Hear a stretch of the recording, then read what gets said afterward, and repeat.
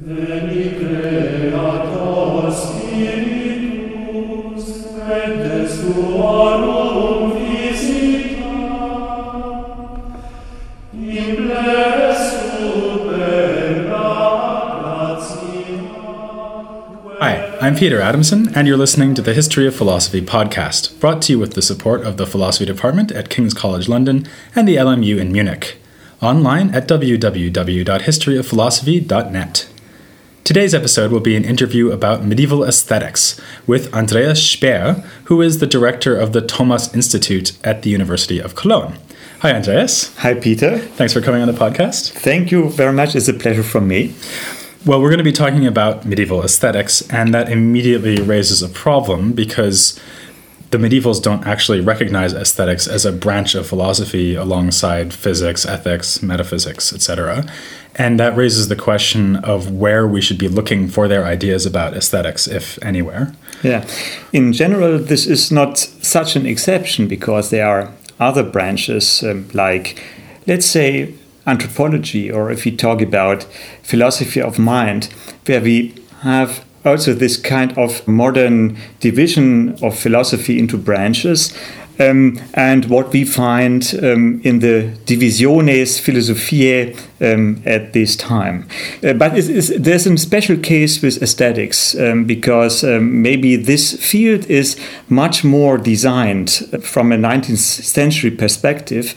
And even in the treatment of medieval aesthetics, if you go to some classics like Eco's book or Asunto's book on medieval aesthetics, they seem to take over uncritically the definition of Hegel's Vorlesung über die Ästhetik, that the subject of aesthetics is nothing but fine arts. So we are really bound to it. But what shall we do? So my suggestion is, and what I did is that we take a hermeneutical point of view. And that means that we start with the way how people experience this, what we call medieval art, because the perception is also the creation of the object, as we know. And let's start, for example, with our contemporary point of view and the reflections about it. But take the very same view and look how people at the time we call the Middle Ages are reflecting upon those works, the very same maybe, we consider as art objects. So I call this the reconstructive hermeneutics of the experience of medieval art. So your idea is if we put it in an art museum today and it was produced in the Middle Ages, then medieval aesthetics could be the study of what the medievals said about those things, maybe statues, architecture, stuff like that. Indeed. And then we will find very, very interesting contexts. They are totally different from the theoretical context we take into consideration when we talk about those objects. Yeah, for example, we can, if we go here in Cologne, we are in Cologne, if we go into the Museum Schnütgen, which is one of the most famous museums of medieval art, and if we ask where we find them in the medieval period, we find them, for example, in liturgical context, in churches. So they are situated in a very different context, and this context also has its interpretation, so its interpretative tools, and we can find then also reflections upon those objects in relation to the context where we can find them. I guess the same thing would be true for ancient art, actually, because, yes. I mean, the statues that we put up in our museums, they stood in temples and they were religious objects. Yes. Right? Yes. And does that mean that if we're looking for remarks about aesthetics in the medieval period, we actually have to turn to liturgical literature or theology? For example, this is one of the most prominent fields where we can find those reflections. And this is even confirmed by the text you find usually in compendia on medieval aesthetical writings. And there they are mostly presented outside a context, so just as quotes, and you don't know where the quotes are from. and what is the context, what is even the genus of the text. Let's start with one prominent example, and that is the writings of Abbé Suger and the Abbey of Saint-Denis, which is often taken as the model, the first model of a Gothic cathedral. Those writings, and this is what we discovered when we started the research and even doing then the critical edition on those texts. The most important text is structured according the consecration ritus of a church. So, which is very interesting because first you see how the reflection on this art took place. Then also you get an idea of what medieval art in such a context is. This is much more performative than just located in a museum where you can go and watch at it. You have to use it. You have to be part of it. This is also when we think from a contemporary theory of aesthetics, a very interesting starting point and point of comparison, instead of taking it in a kind of objective schema of what we call the history of the fine arts. Right, because they're not thinking of it primarily as an art object, yes. They're thinking of it as a ritual object. But I suppose actually, in a way, we might think there's something right about that, so that we could even think about something like a painting that hangs in a museum yes. as something that exists within a context that we interact with in a certain way. Yes, and we can see it in those writings that what's taking place is that indeed we find ways that people at this time, they consider special objects, special parts of art, examples of artwork, separate from the day-to-day things they were doing. So there is this kind of difference we can also see, but those differences are conceptualized in a different way than just the definition of, oh, that's fine arts. Because you don't find, it is interesting, you don't find a notion like ars pulchra. The idea we get from the 19th century, and especially from this very powerful Hegelian tradition, that we find the specific object of aesthetics at the intersection of art and beauty. This is not this overall idea which pulls together our understanding on what we find when we are considering what the understanding of aesthetics or an aesthetic object is in a specific time. It's even not the case nowadays. So to a certain extent, this hermeneutical point of view on medieval art opens also a new, or is connected, deeply connected with contemporary reflections upon what art is, which is not always fine art. So this opening of the understanding with respect to object and theory, what we find in contemporary aesthetic theory, I think we have to take this point of view if we would like to understand what in the medieval period is considered an aesthetic object, for example. Actually, I guess that a lot of the previous literature, so you mentioned Umberto Eco's book on medieval aesthetics, for example, a lot of this literature does focus on the concept of beauty. So what would you say if he or someone else came and said to you, well, no, hang on a second, we can think about medieval aesthetics as a kind of unified topic, and the topic is the philosophical reflection on beauty. Yeah. Isn't that a legitimate undertaking? It has some difficulties as well, because you have to consider where you find even the reflections on beauty. If we, for example, take Thomas Aquinas, who is always seen as one of the heroes in this business, as an example. As in so many other businesses. As in many others. There is in particular one place which is very prominent, and this is Trinitarian theology. So if you really relocate the places, the reflections on beauty, one very prominent place is Trinitarian theology. Beauty as one of those appropriated names by which the relation between the Father and the Son is expressed. We have then in connection with this another place that is in the tradition of the divine names in the Dionysian tradition, where the beauty shows up as one of the co-expressions of the good. bonum et pulchrum. Beauty is one of the expressions how to understand the efficacy of goodness, like the light, like love, and so on. So this is one very prominent place. Maybe those are the two most prominent places, and even what we call then the transcendental beauty is located in the divine name discourse in connection with what we call then the transcendental thought, but there the beauty hardly appears as a transcendental of its own. So it is a much weaker place, the reflections on the beauty, and it is not connected with reflecting, for example, a specific expression of doing art.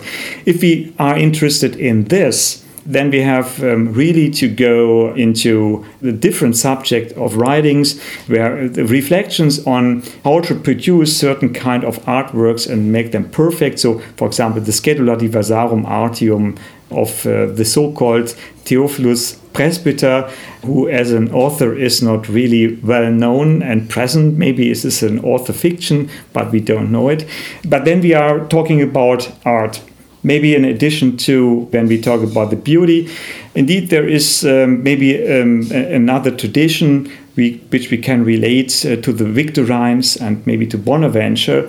But this is then a follow-up on what I said about the context of the beauty, because it's this Neoplatonic idea that you have the well-ordered cosmos. This is more a cosmological than an aesthetic approach.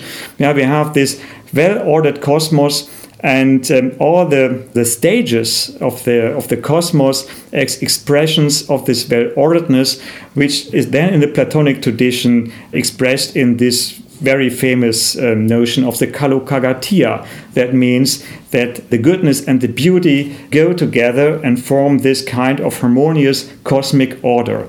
But this is a very speculative notion, and is hardly addressed to a concrete theory of an art object or an artwork. Yeah, in fact, it almost seems diametrically opposed to that, because according to this theory of the transcendentals, everything that is good, beautiful, true, indeed, and whatever. Indeed. So you have all these transcendental features, and in that sense, you know, a stone lying in a field is as much an example of beauty as a statue or a cathedral. Indeed, and this is a good point, because in this respect, the beauty is not descriptive.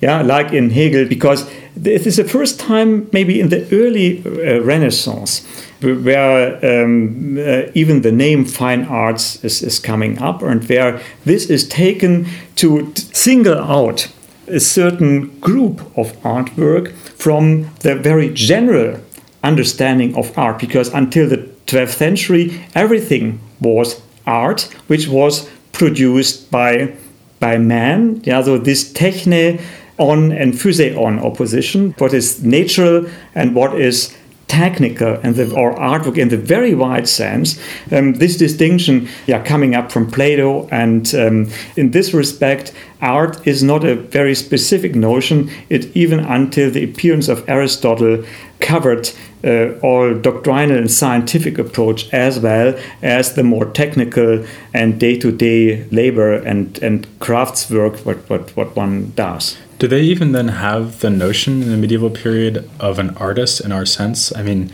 so what you were just saying is that there's this idea of art as techne, but of course that covers carpenters and shoemakers and so on. In fact, those are the classic examples. So would they have a distinct concept that they would apply, for example, to a sculptor or a painter? I think we have to make a distinction until Aristotle appears on the scene. Until the 12th century, the concept of an artist is very wide. Even philosophy is taken as art of arts, as ars artium. So when we take the famous division of the arts in Hugh of St. Victor's Didascalicon, one of the most prominent scholarly text and even didactical text in the 12th century, ars covers everything, and then which is interesting in Hugo of St. Victor is that he even incorporates the mechanical arts among the philosophical arts. So we have then the traditional division to the theoretical and the practical arts and into logic, but also then he talks about the mechanical arts as part of this.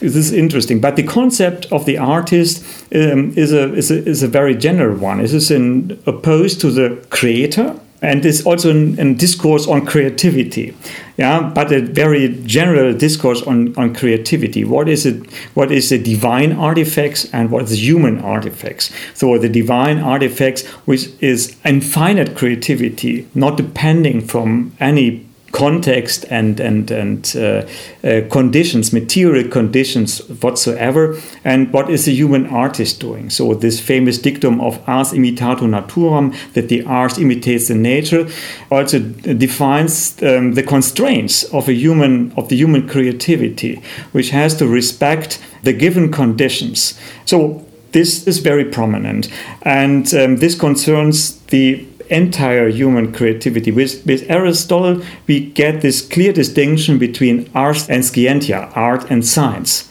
And here, this is the starting point in the early Renaissance, where you start to think about the specific value even of different arts. Then this is then when architecture, painting, sculpturing were singled out, and you find it for the first time in the campanile of the Duomo in Firenze, represented in a visual iconic form, and you can find it in the famous museum. Yeah, I think by Giotto. Giotto made these 3 plates where he singled out and added to, because they didn't have a very prominent place in former times. For example, in this famous Didascalicon, architecture is just summarized under the armatura. Also, architecture is seen as part of armory. Mm-hmm.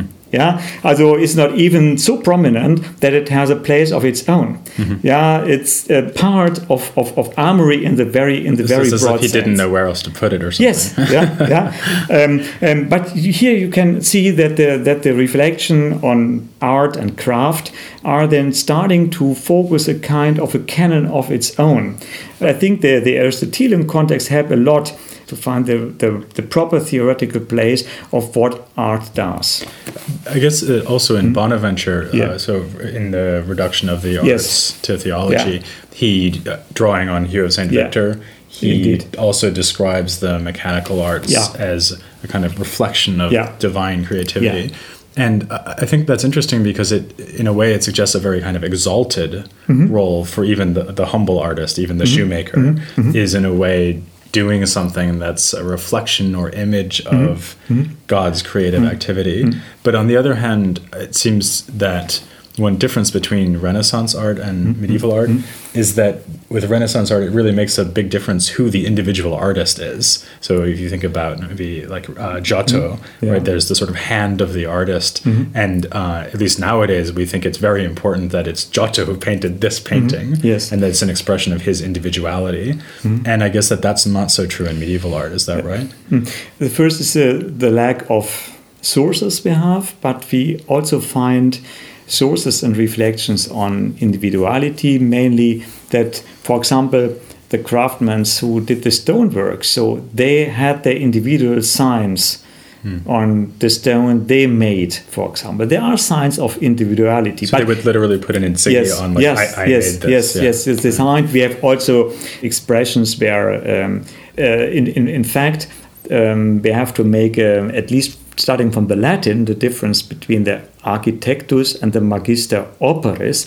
The architectus is mainly a speculative figure, just the one who was in charge, like the bishop, the abbot, and so on. And the true architect, the one who is really leading the staff, This is the Magister Operis, and some of those you find them at least then in the 12th, 13th century. You find also plates where they have some inscriptions where you find some signs of this individuality. In general, indeed, the idea of a workspace, maybe take a cathedral workspace, and the most times they were working in the very same way and self-understanding until today. So they are just part of this over century going building campaign, which is to a certain extent not bound to the individual, but to the group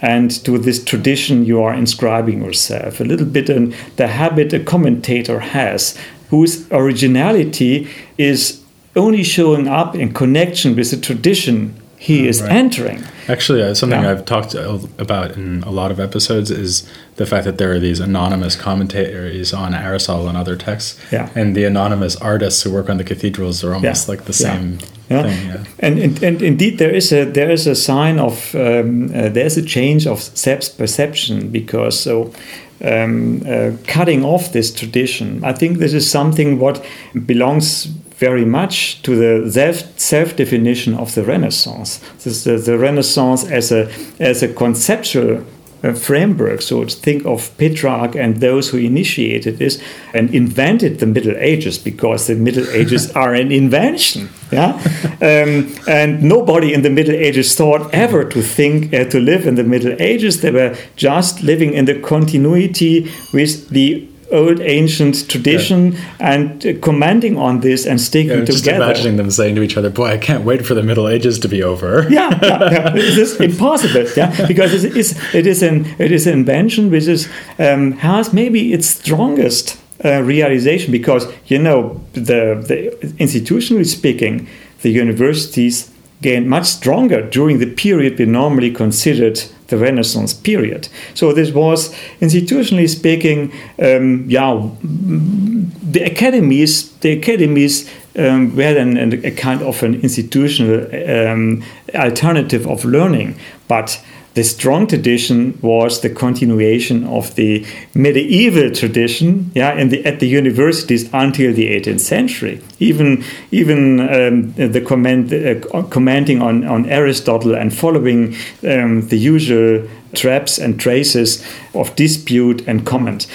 The break is much harder, and maybe this is, since this is culturally more visual, is much stronger in the art world, because here indeed we find the going back to the ancient models, to late antiquity, an open break with the way how, for example, liturgical places were treated. The medieval cathedrals are not done on the plain ground. They were always incorporating the predecessor parts. So there are a built continuity, liturgical continuity, often with the pre-Christian period. When we take, for example, places like Chartres and Saint-Denis, they were all built on pre-Christian grounds, and they were incorporating even those sources, those starting points. Even the cathedral in Cologne,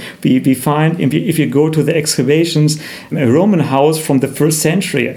As a very, very, very early place. Almost like medieval philosophy being built on Aristotle. Yes. Or think of San Clemente, where you find an old Roman house and you find a Mitros ritual place, and then the early Christian churches and so on. But when it comes to the renovation of St. Peter, that is the most famous counterexample. The old basilica was turned down. It was totally erased. Nothing was left, and even Michelangelo wanted to switch the burial place of St. Peter on aesthetic grounds, because it was not due to the original plan of an ideal church. So normally I'm not so in favor of all those epoch and split narratives, because they are, for example, with respect to philosophy, the power to exclude things. So they are, the Middle Ages were invented a little bit to tell people, and read Hegel, he tells, so you can forget about it. Don't read those stuff. It's boring. Yeah, stupid sophistications of scholastic idiots. Yeah, but if you're talking about the art world, we can see that something happened in the period we call the Renaissance, and that the approach to art and to the self-understanding of art and what art represents changed pretty much in comparison with the medieval time. If I could take you back to something you were talking about earlier, which is this contrast between the idea of beauty as being represented in all of creation and the much more specific idea of producing handmade artwork, something we would consider to be an artwork. Is there still not a connection in terms of the actual features of the artworks that were produced? Because I think a lot of people look at, for example, Saint-Denis, and they see Neoplatonic metaphysics turned into stone, right? Because there's this light, there's symmetry, and is there truth to that? No, I think this is the wrong way to see it. It's the same. For example, there are articles they try to connect the theories, the speculations of the school of Chartres to the building of the Cathedral of Chartres. I think there is nothing you can connect to this. I think this is this Hegelian approach that you need an idea in the beginning, maybe that the very same person who is in charge of the building campaign must have this idea, and that the concrete art is then the objectivation of this idea in concrete materiality and cultural contextualization. I think this is simply historically not true, because if you do the archaeological groundwork, you see that it goes the way around. It starts from the conditions, and for example, if you consider the text which were used in the working labs and the work surrounding the cathedrals, those are not the speculative text. It's not speculative mathematics. Even now, an architect uses very concrete and practical things, applied geometry, applied arithmetics. In connection with this, if we find, and I like very much the hermeneutics of Arthur Danto, who asked what makes an artwork special. That is what he calls the transfiguration of the commonplace, of the daily things. Indeed, you can find this. Even the medieval people, they consider differences. They think about those configurations taking place.